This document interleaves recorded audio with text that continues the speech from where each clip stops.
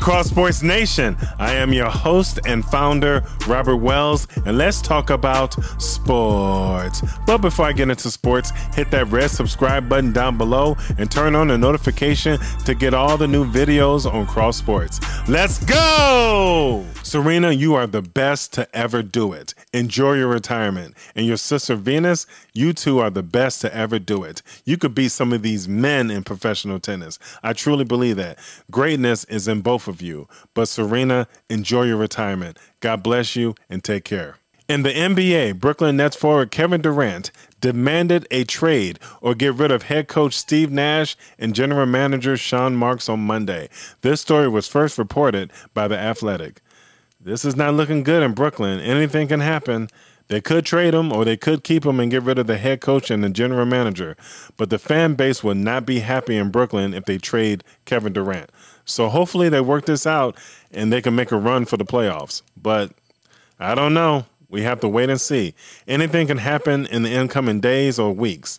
But we just have to stay tuned in Brooklyn and see what happens. And the last thing I want to talk about is the NFL. Preseason games are on tonight and on Sunday. Yes, that means football is back until February 2023, and the weekends will not be boring anymore. Thank God.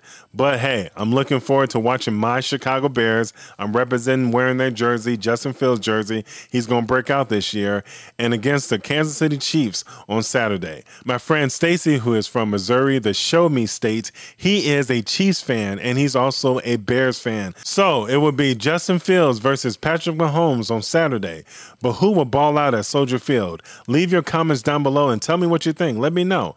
And former Bears head coach Matt Nagy returns to Soldier Field as a senior assistant and quarterbacks coach for the Kansas City Chiefs.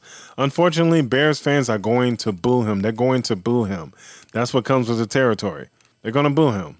Some cheers, but more boos. That's what's going to happen. And the last thing on the Bears is this. Sign Roquan Smith to a contract extension. Roquan, make your money, but don't be greedy if you are. Just come to a common ground with them so you guys can be together for years to come in Chicago.